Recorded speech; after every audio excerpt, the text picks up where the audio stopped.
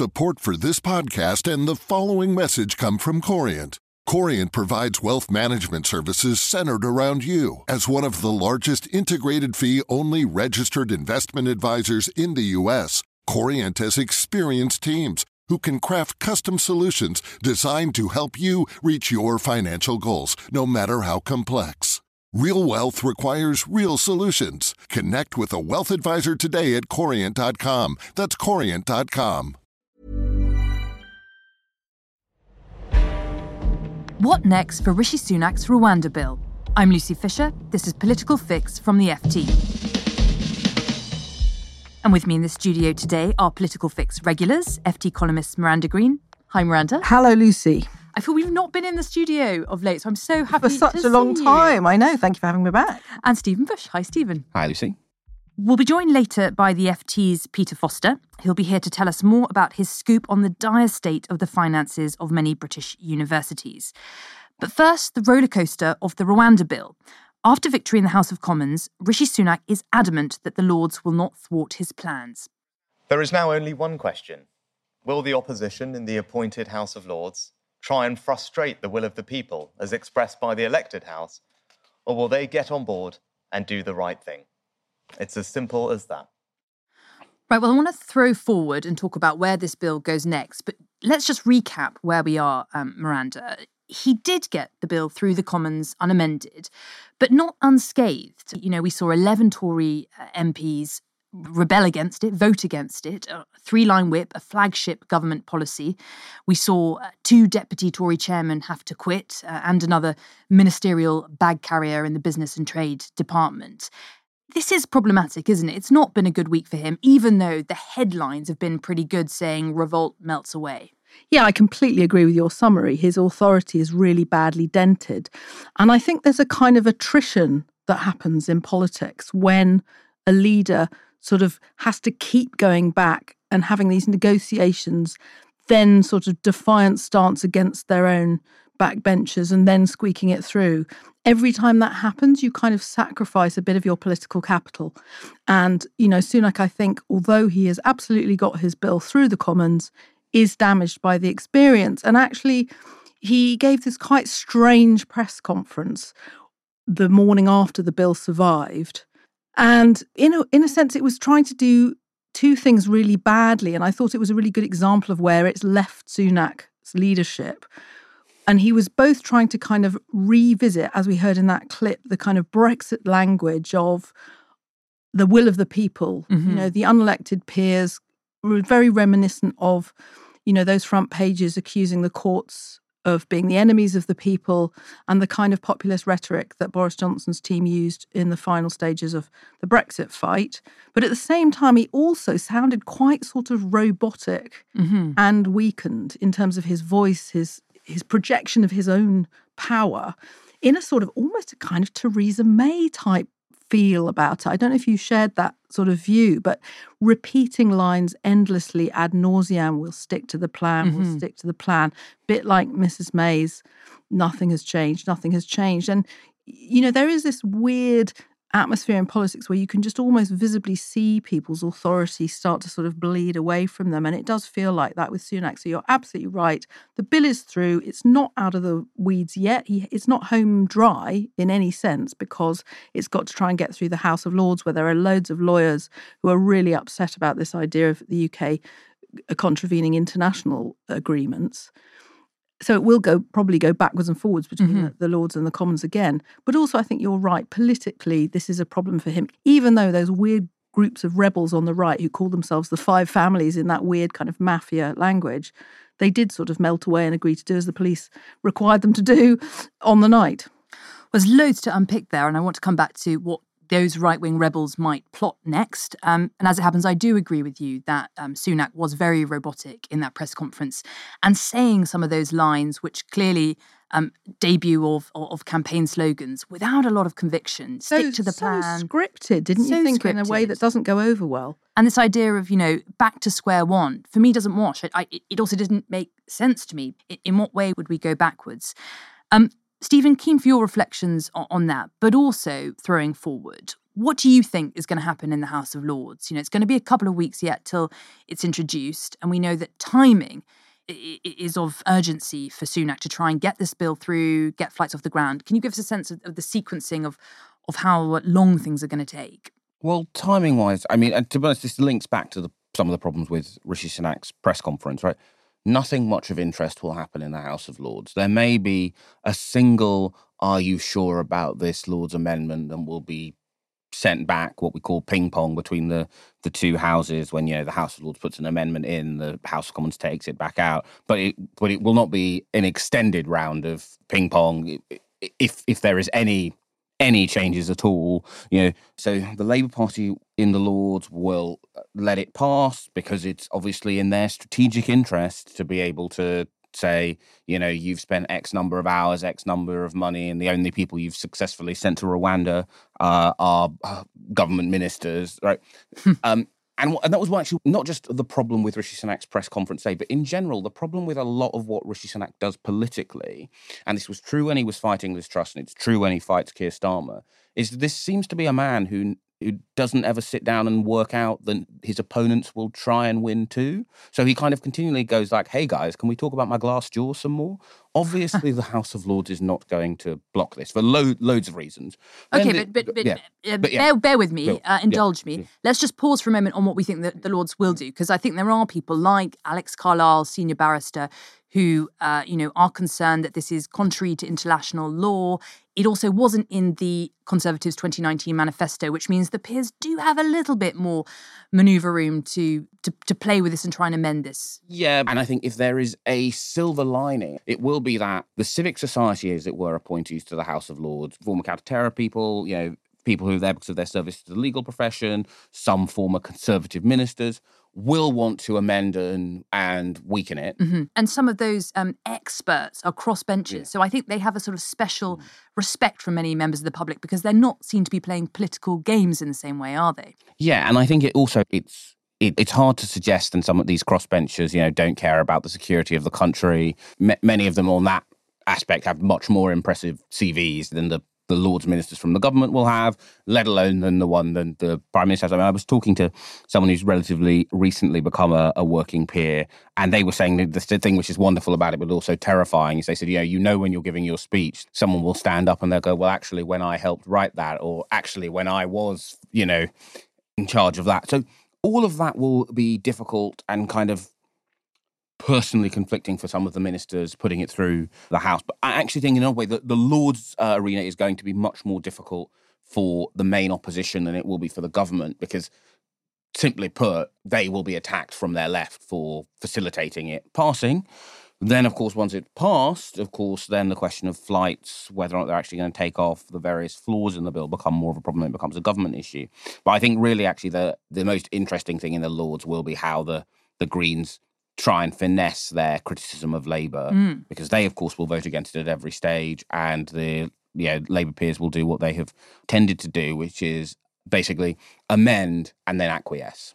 Oh, I think that's really interesting and quite an unorthodox take in some ways, that the Lords stage will be more complicated or difficult for Labour than the government. Miranda, you're dying to get in. Do you agree with that? Well, no, I think it's, in terms of what will happen, it's absolutely on the money. And in fact, I was talking to a member of the House of Lords recently who said, well, of course Sunak will get his bill. And as Stephen said, Labour will have to facilitate it. And there'll be some political embarrassment there. But I think we might be underplaying the problems for Sunak on the way to that.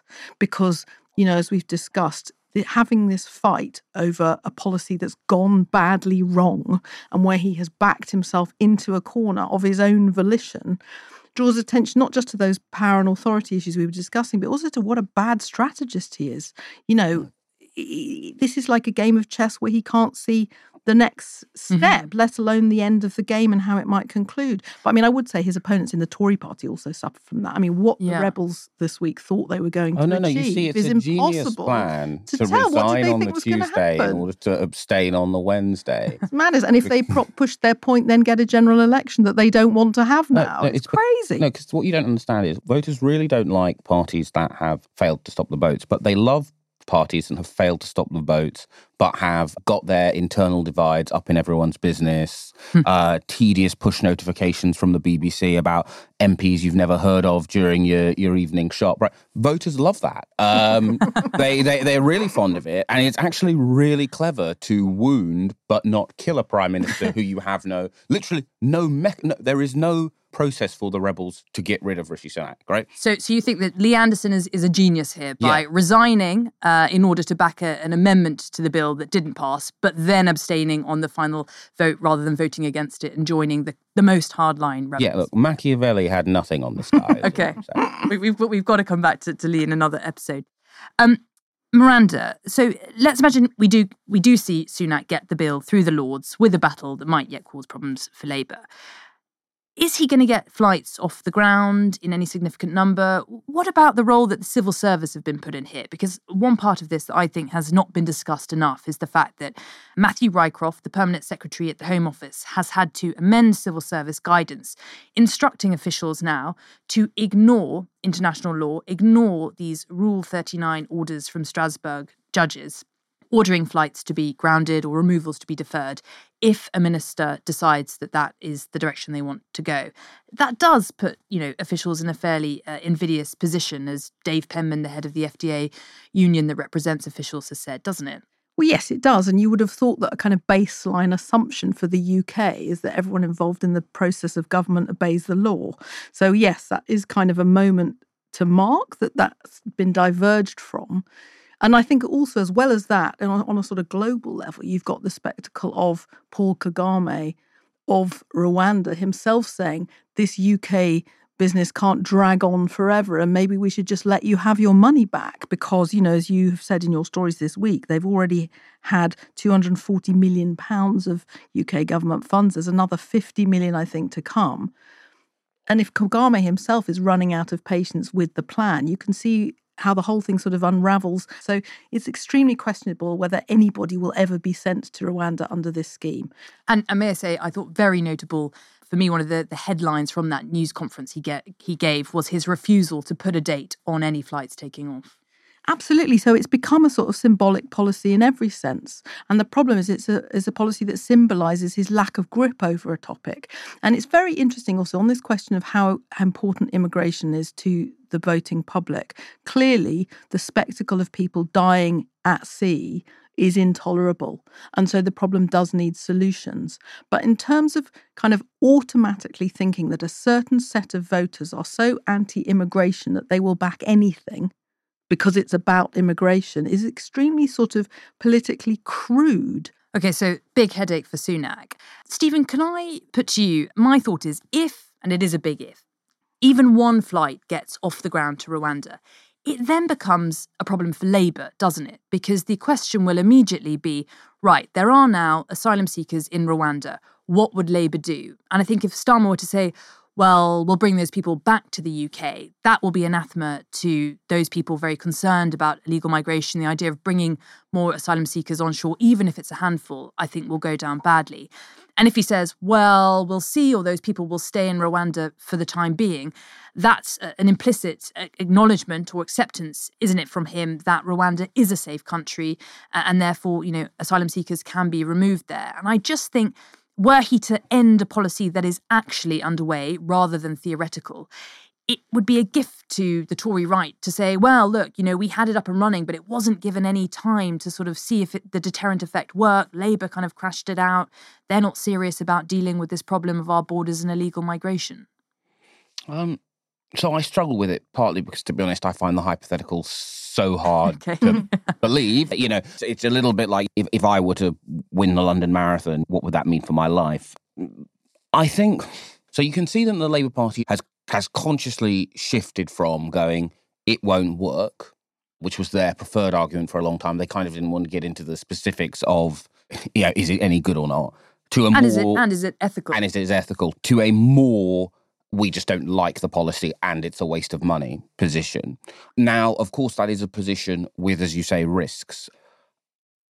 However, broadly speaking, I just don't really believe that a day in which the word Rwanda scheme is anywhere in British public life is now good for the Conservative Party.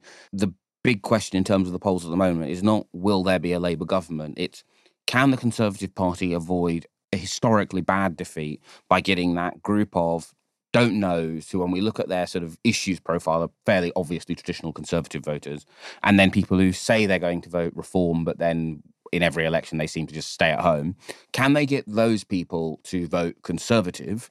And I think that it probably would help the Conservative Party as a message to get those voters to come home rather than stay home, if they can say the Labour Party would stop or reverse an actual flight. Interesting.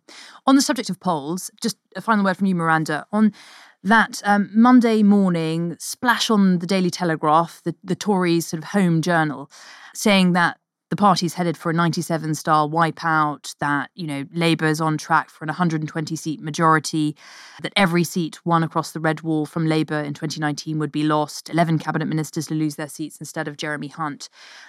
What have you detected about the psychological impact that MRP, that huge poll of 14,000 voters, has had on the party?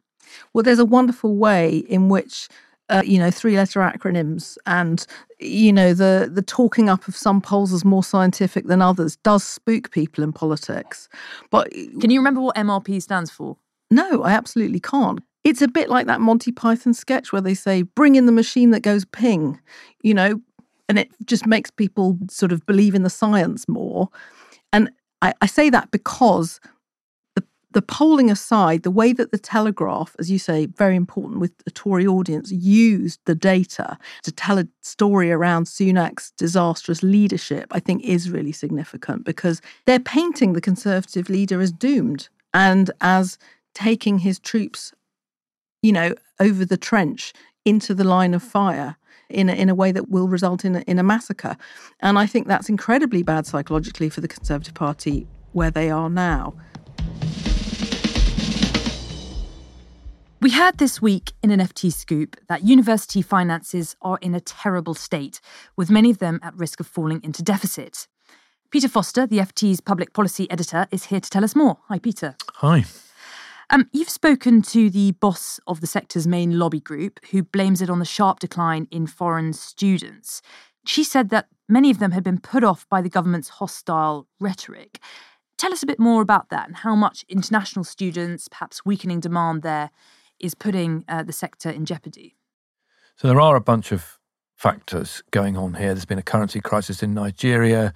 You've seen the government wrapping international students into the migration debate, some kind of quite hostile policy moves to remove the right of actually only master's students to bring their dependents, their family members. Undergraduates never could, but all of that signal gets picked up in big markets like India. So you look at the Indian press, you see those stories picked up and amplified, and you ally that to the fact that some of the data show that, particularly from India and Nigeria, two big markets, really surprising drop-offs, and that has spooked the sector. So Vivian Stern, who you mentioned, the head of UUK, which is the big sector lobby group, 140 of the universities, giving us some really strong quotes, telling the government to back off, to stop sending out these very negative signals about the sector, which on the one hand, the government lionizes by saying science superpower, more Nobels than any other sector, look at us, rah, rah, rah.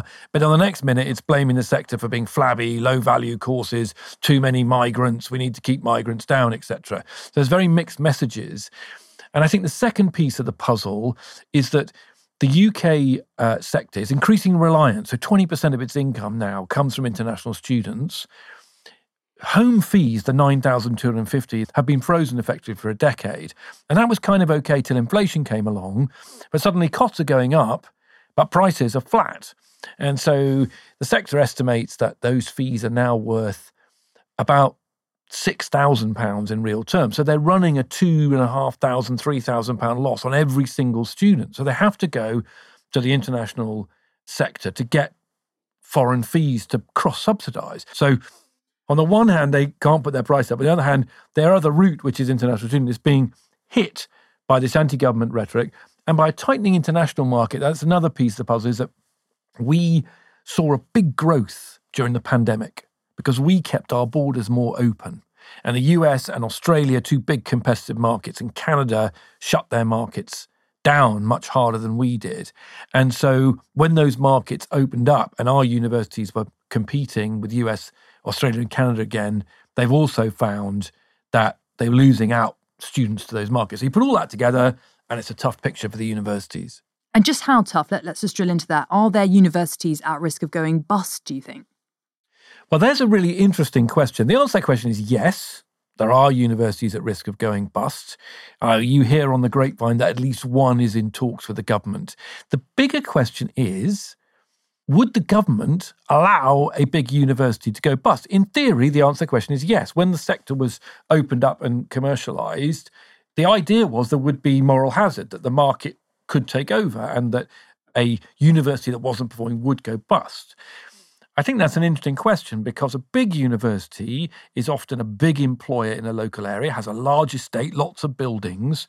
Would the government actually let one go bust? Because the one that's going to go bust is most likely, it's not going to be Oxford and Cambridge or York. It's going to be a university that's lower down the food chain, probably a university that has a lot of students who go to university for the first time.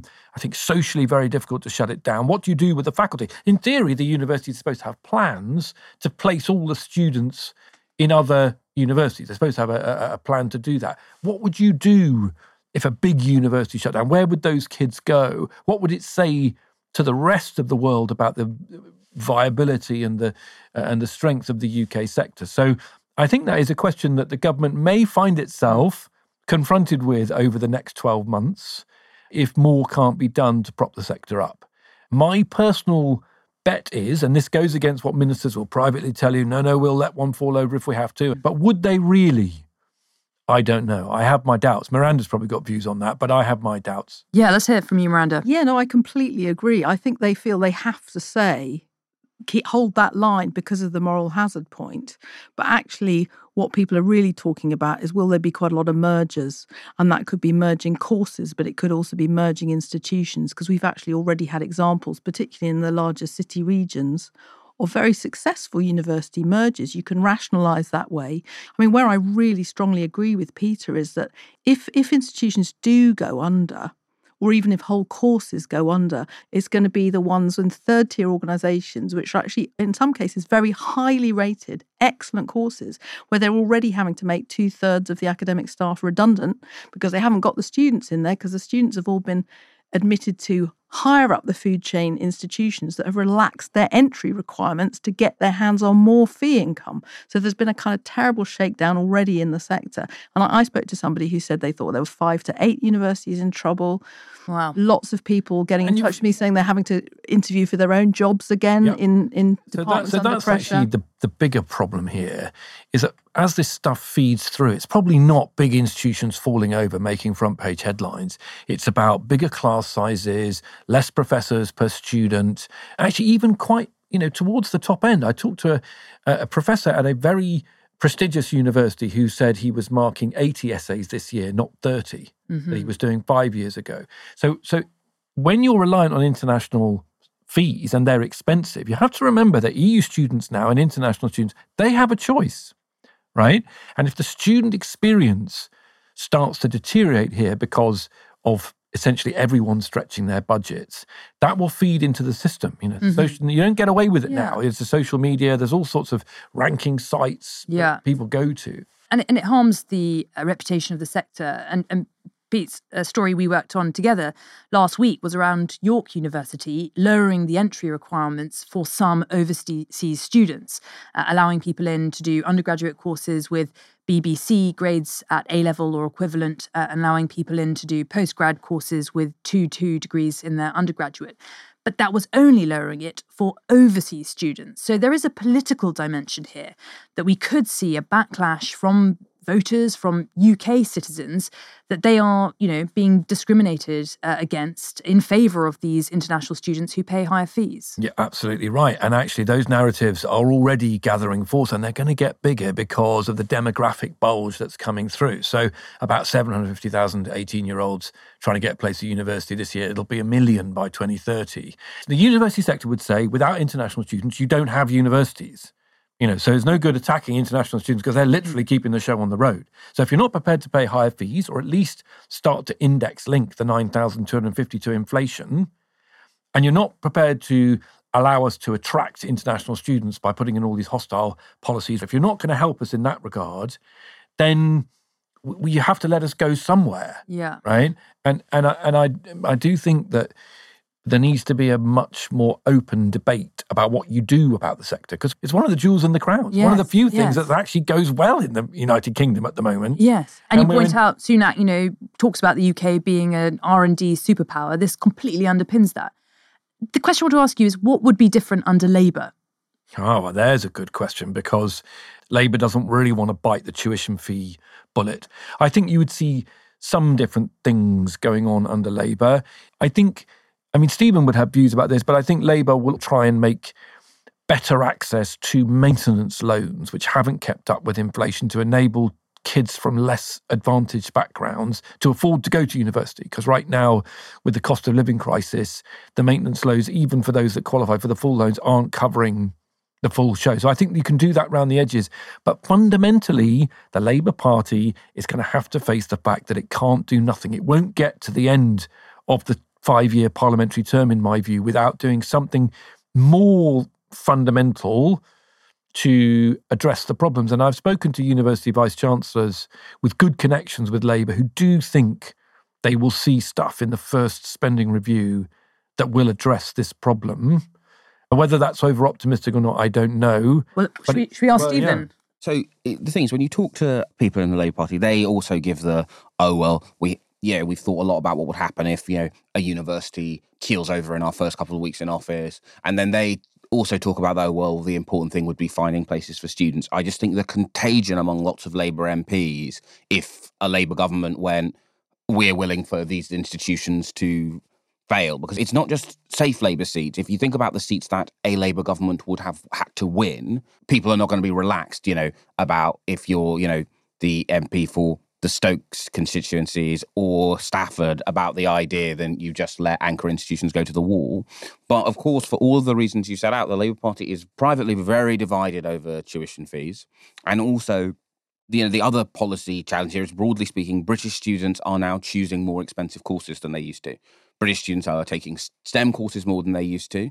And essentially, the way, in the period when the 9K was actually worth what it was in 2012, one of the things that happened was arts courses cross-subsidised STEM courses. There are fewer and fewer arts courses due to the subsidy. So mostly in the Labour Party, you hear very similar things to what you hear from Conservative politicians about how, but... The higher education is a public good, right? Mm-hmm. That's the other thing here, right? We treat it like a market, except they can't put the prices up. Mm-hmm. So then you say, well, you're going to fail, you're going to fall over. Well, in a competitive world, you'd be able to put your prices up. But also at some level, we've stopped thinking of higher education, university, as a public good, right? If we want to live in a knowledge economy, if we want to have a workforce that's fit for Keir Starmer's fastest growth in the G7 supply side, etc., the government at some level is going to have to think about what it wants to contribute. And so is industry and business, right? So the sector will also say, actually, we want to think about the ways in which industry, who receive these graduates, who make money from these graduates, also contribute. But right now it's become a very much kind of disgruntled consumer conversation where actually the country needs this sector to work. Yeah. I think that they don't have an answer to the tuition fee question, the student finance question in the Labour Party, which has been a nightmare for every single political party that's touched it, as we know. But I think they do have a completely different philosophical take on what universities are there for and their role, as Peter said, and as Stephen has said, as regional engines of economic prosperity. Last word to you, Pete. Oh, I agree with all of that. And I hope that Labour has the courage to detoxify the debate, because I think the really sad thing that's happened, the bonkers thing in my view that's been allowed to happen, is that the universities have become a pawn in the kind of culture war. And that is incredibly short-sighted and destructive. You see pieces in the Daily Telegraph saying the best thing would be happen if the sector fell over. Actually, young people want to go to university, right? The people sitting around saying, oh, everyone's fed up with university, low-value courses, they're all old people, right? We want our kids to go to university. Well, guess what? So do everyone else want their kids to go to university. Well, I think that speaks to a theme you tackled this week in your excellent column, Stephen, about the UK not necessarily valuing the things it's good at. Peter Foster, thanks for joining. My pleasure. Well, there's just time left for the political fix stock picks. Miranda, who are you buying or selling? Well, I'm going to sell Humza Yousaf, the First Minister of Scotland, leader of the SNP. Not only is he unbelievably beleaguered by all the scandals he's inherited from the Nicola Sturgeon era, but also he's just given an interview in which he says that he's even doubtful about the word national in the name, in his party's name, Scottish National Party. I mean, you know what he means, right? It's nationalism has bad associations, but maybe they should all think about a bit more about that. I think this attempt to portray Scottish nationalism as civic nationalism, or I suppose cuddly nationalism, even he might have come up with against the idea that it's a bit of a tricky one to pull off. Great. I think a few others have also sold him in recent weeks and months, so his share price continues to tumble. Stephen? So I'm going to sell James Cleverly. As listeners will know, I have a lot of James Cleverly in my portfolio, and I'm afraid I have to announce a major write-down of the future value of the stock. Now, there are a variety of reasons. The biggest, of course, is that he is now Home Secretary, and I think what we've seen over the course of this week is essentially anyone who either voluntarily, Robert Jenrick, Suella Braverman, or involuntarily, James Cleverly, comes into contact with the Rwanda policy. It's a form of leadership kryptonite. I basically think every single person who's had a named walk-on role in the last week of Conservative intrigue, their political prospects have sharply deteriorated. So, yeah, I'm afraid I'm just dumping all of my James Cleverly stock. Taking the L, I am accepting I'm asking for sympathy in a difficult time for the Bush Trading Fund. How about you, Lucy?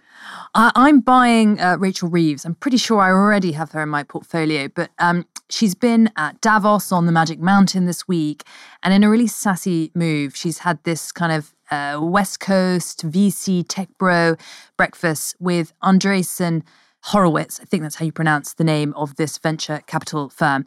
And in particular, that will really sting for Rishi Sunak because he's been super proud that he's managed to persuade them to choose London as the new outpost for their overseas office. And I think the fact that she's been chowing down on croissants in the mountains will be something that really gets under his skin in Downing Street. It goes down really badly with the Labour left, doesn't it, seeing their leadership at Davos, but it's obviously the sensible thing to do, a sensible place to be. Well, is it? I'm struck, I don't know about you, that Kemi Badenoch had decided not to go. I think as business secretary, quite a curious move, but maybe I thought she might be thinking the same thing if she has her eyes on the prize of the leadership, that it doesn't look too good to be hobnobbing with the global elite. Well, when you're on the way up, networking is absolutely crucial, isn't it? Maybe we should say unkindly on the way down. It might not be the same set of calculations. Slash and burn. Miranda, Stephen, thanks for joining. Thank you. That's it for now. My thanks to Miranda Green, Stephen Bush and Peter Foster. Political Fix is presented by me, Lucy Fisher, and was produced this week by Philippa Goodrich. The executive producer is Manuela Zaragoza. Music and audio mix by Breen Turner. The FT's head of audio is Cheryl Brumley. We'll meet again here next week.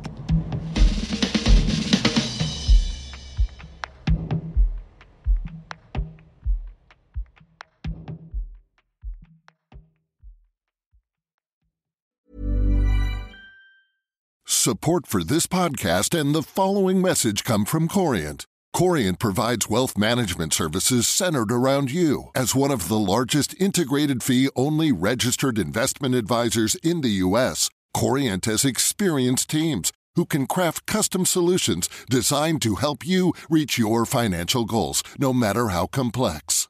Real wealth requires real solutions. Connect with a wealth advisor today at Corient.com. That's Corient.com.